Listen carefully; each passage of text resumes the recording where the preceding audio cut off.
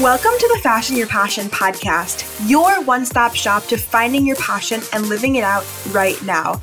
I'm your host, Sammy Beatrice, a college student and passion coach committed to helping you, whether you're in school or working a 9-to-5, find your passion that you can do every single day and help you love your life a little bit more because of it. On this podcast, you will hear from successful guests as well as solo episodes from your host, all about tips on how to find your passion and how to implement it into your life, even when you feel like you don't have enough time to. Let's get to it. Ladies and gentlemen, welcome back to the Fashion Your Passion podcast. This week, I am here with Vicki Louise, who is a coach and a podcast host, but also is like really just a queen in the productivity section of self-development. And so, Vicki, welcome to the show. Thank you so much for having me. So happy to be here. Yeah, for sure. Can you just give my listeners a little bit more about what exactly you do and just your journey to get to this point? Yeah, so I really help people achieve more in less time. We think things take time. We think it's not the right time. We are struggling with our brains that are wired for a different time. So we find ourselves, procrastinating or hustling and can't seem to do anything in the middle. And I'm really like kind of a time brain ninja. So my clients come to me because they want to achieve more while doing less. So with more time off, more quality time off as well, without hustling. And I got here because, let's be real, I was the hustler. Trust me, I once had 3 jobs at the same time, one of which was like a full-time office job. One was a weekend pub job. One was an evening nightclub job. I wanted to be a hustler as well. I was like, yeah, I'm going to be like a hustler. Like, it's so cool. And like I used to, when I was younger, really look up to working women that were like, seemed to be working all hours. And I was like, that's going to be me. And then fast forward, I was waking up with daily panic attacks actually, and not knowing actually what they were, because like everything that I'd known about anxiety was the very mainstream stuff.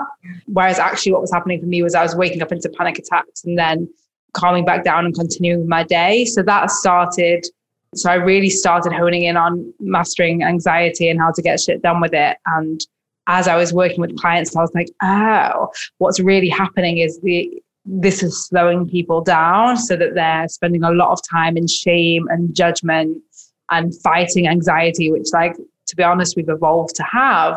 And then as I was going through it, I was like, what really happens is they just get more done in less time. And that's part of it. Yeah, I definitely resonate with that story because I used to be the girl who would like plan every minute of every day and like nothing could change. Like I had to have it that way. And then one day it just clicked in me and I was like, what am I doing right now? Like, what am I actually doing with my life? And so, yes, obviously I still schedule things, but it's more like flexible and fluid than it is sort of like I have to do every single thing at this time, no matter what happens. And it's honestly given me a lot of more freedom to just go out and maybe go get my nails done or go, just grocery shopping in the middle of a Wednesday or whatever it is.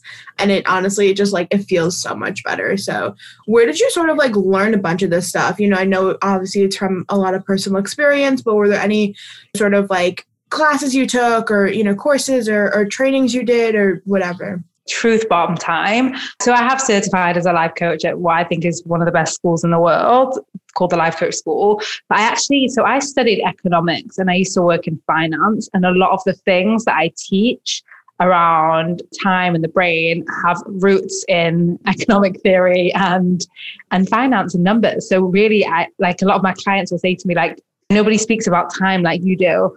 I do think, and for anyone listening, when I first came into personal development, I was like, oh, I've wasted all these years working in finance and studying economics. And now I'm like, oh, that's what's allowing me to create steps that aren't there and solve in a different way. So that's a fun story. But lots of personal experience, now having coached hundreds of clients, certified at the school, and continually learning and putting myself in rooms where I'm surrounded by other people doing the work. And really, I continue to invest in myself in my brain at the highest level. Yeah, that's the most important, is it's just investing in yourself and just, realizing that what you put in, you're going to get back as much more. I want to know something that I've sort of been tackling lately is like procrastination. So I want to know, like, what's your take on it? Like, what are your best tips? Like, just lay it all out. Well, let's just go. It's go time. Yeah, listen, everyone, we evolved to procrastinate. Our brain is wired to conserve energy, avoid failure, continue doing what we've been doing and live in habits. That's how we survived. That's how our predecessors survived for like 40,000 years in the wild. And like these computers, their one job, by the way, is to keep us alive, not make us happy, no matter what you see on Instagram. And they just want to keep us alive. And they're like, well, why would we do the thing when we could do nothing? That sounds like a smarter move. We don't know when we're next going to have to run away from a tiger. And it would also say, why would we fail? Failure used to, we could do this and other people could have opinions. We could get kicked out of the tribe, or we could fail and we could fail to find adequate shelter. And then our brain just, part of our brain, the subconscious part, just hasn't caught up with quite the speed at which the world is moving and technology is moving. So the first thing I would say to everyone is like, just knowing that can save hours of judgment and shaming ourselves because of how our brain evolved. Like, oh, you procrastinate. Yeah, welcome to the club. So that's the first thing I would offer. And I say that because that often is the thing that's leading to more procrastination. I was just speaking to a former client, catching up, and she was saying that was one of the big things that changed for her, was she was spending more time watching Netflix because she felt so bad about what she hadn't done. So that's really interesting and worth sharing. The second thing I will say is like, let's understand why you are procrastinating, because it's always one of a few reasons. It's either our thoughts about ourselves, and a lot of us describe ourselves as procrastinators. I would do the same thing. I'm like, I'm just a procrastinator. I'm just really good at last minute stuff. I just work better under pressure. I had all those stories. So how we describe ourselves basically gives us permission in this like self-fulfilling prophecy way, where our brain's a supercomputer. And if we're like, I'm a procrastinator, our brain's like, procrastinator programming enabled. And then we show up that way. The second is because of what we think about what we're about to do. So if we're like, this is going to be hard, or I'm going to fail, or it's going to be boring, none of those are going to motivate our brain to be like, wake up, we're going to do this. It's going to be like, nah.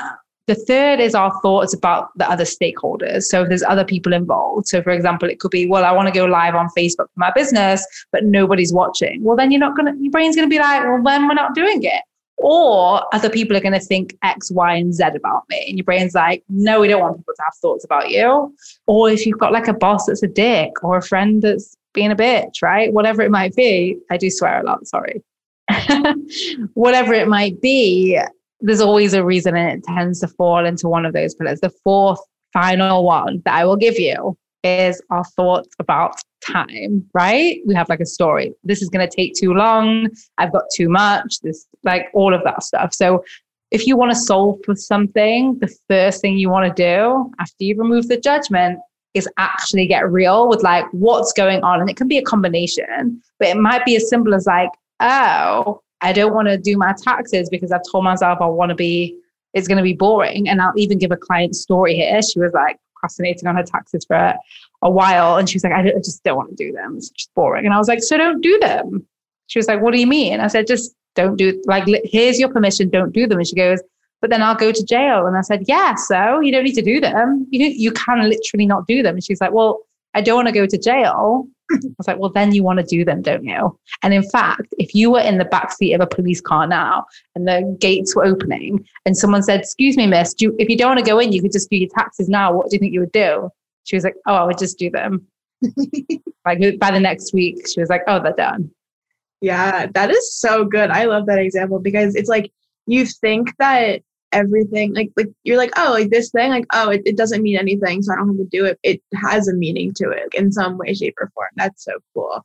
I think that a lot of the time for me and a lot of people I know, like my procrastination is teamed up with my anxiety. And so it just like, it becomes worse in a sense. I procrastinate because like, I don't want to do something or I just don't feel like it. And then on top of that, it's like my anxiety is like, no, like you obviously don't have to do this because you could fail, all the things. What have you seen in your experience and through your clients that like when you are sort of like a massive procrastinator on top of having some sort of anxiety, like what is that like and how can people work through it? Yeah, so I'm so glad you said that, because it is the anxiety procrastination loop where our brain's like, I don't want to do this. I could fail. This is going to be terrible. And our brain's like, well, then let's not do it. And then our procrastination is like, well, let's not do it. And then our anxiety is like, oh my God, we're not doing it. We're terrible. We're going to fail. We're not good. And it just compounds and compounds and compounds from there. So it's really important to recognize that those two are totally related and will continue to feed each other. And obviously, we just want to like put a little chip, a little crack into it and get started on something. Another thing that I will say happens is because of what we know about anxiety and how we speak about anxiety, and it's this big problem, we can have like a deadline and then we have anxiety. And then our brain's like, we have to solve the anxiety before we go to do the work, which isn't true. Because guess what? I'm just going to say, just drop this truth bomb. There's no such thing as anxiety level 0. You're not going to get there. It's a distraction. The truth is you can get things done with anxiety. Now, listen, I want to clarify that I'm not speaking to anyone who is unable to get out of bed, is unable to go to the shop, is unable to hold down a job. There's a spectrum of anxiety as well, which is important to say. But most often the problem is we experience anxiety, which is we literally evolved to have it. And it's literally going to show up every time we step out of our comfort zone. So think speaking on a public stage, applying for a job, going for a job interview, launching a business, like anything else, launching a podcast, like whatever it might be. It's supposed to be there. That's why we evolved. We evolved to have it so that we would stay inside the cave. So when we do step, life is best lived on the edge of your comfort zone, that's saying life is best lived with anxiety. It's the same thing. They come together. So I had a client once and she told me that she'd spent like 4 hours sweeping the floors to try and like calm her anxiety. And in the end, she didn't get anything done. So she was more anxious about the things she hadn't got done.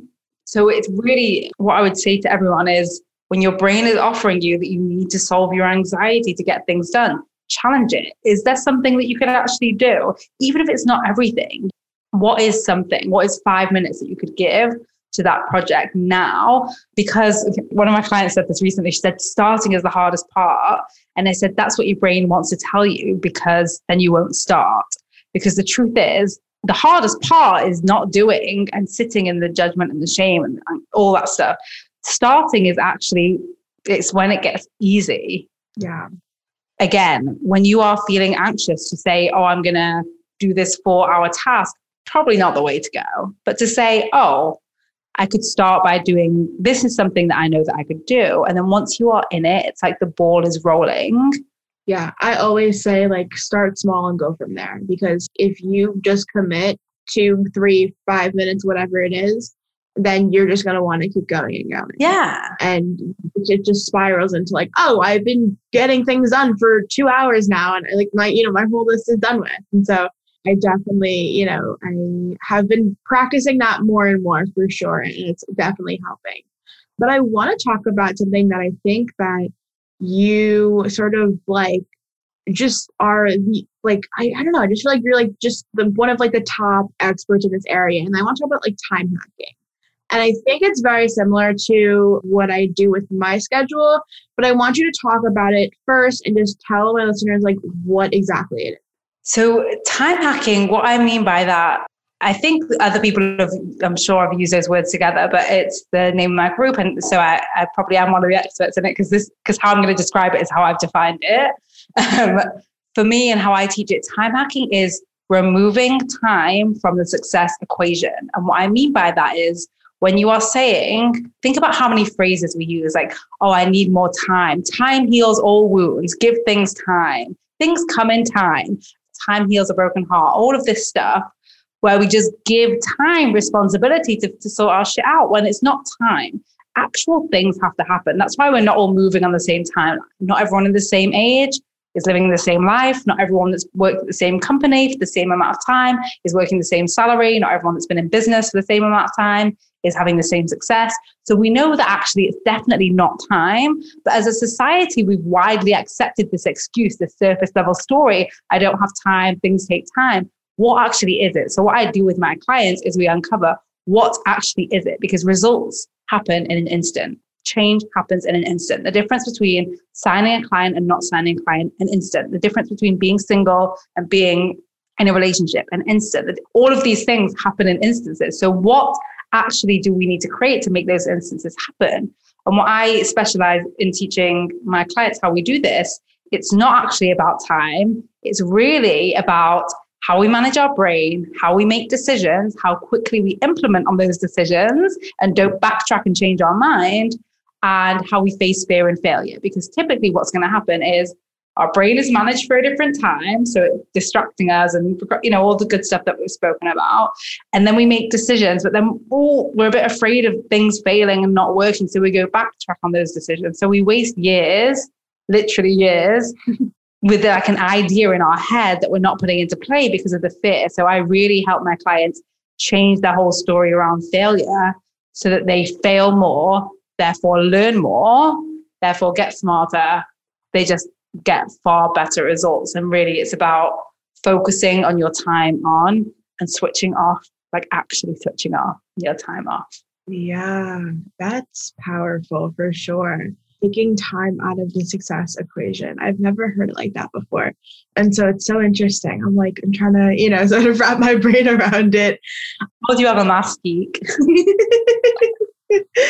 I always say that failure is more productive in a sense, because when you fail, it gives you so much more than, like, obviously succeeding is wonderful and great, but the more times you fail, the more times 10 you'll succeed, and it'll even be better than it was before.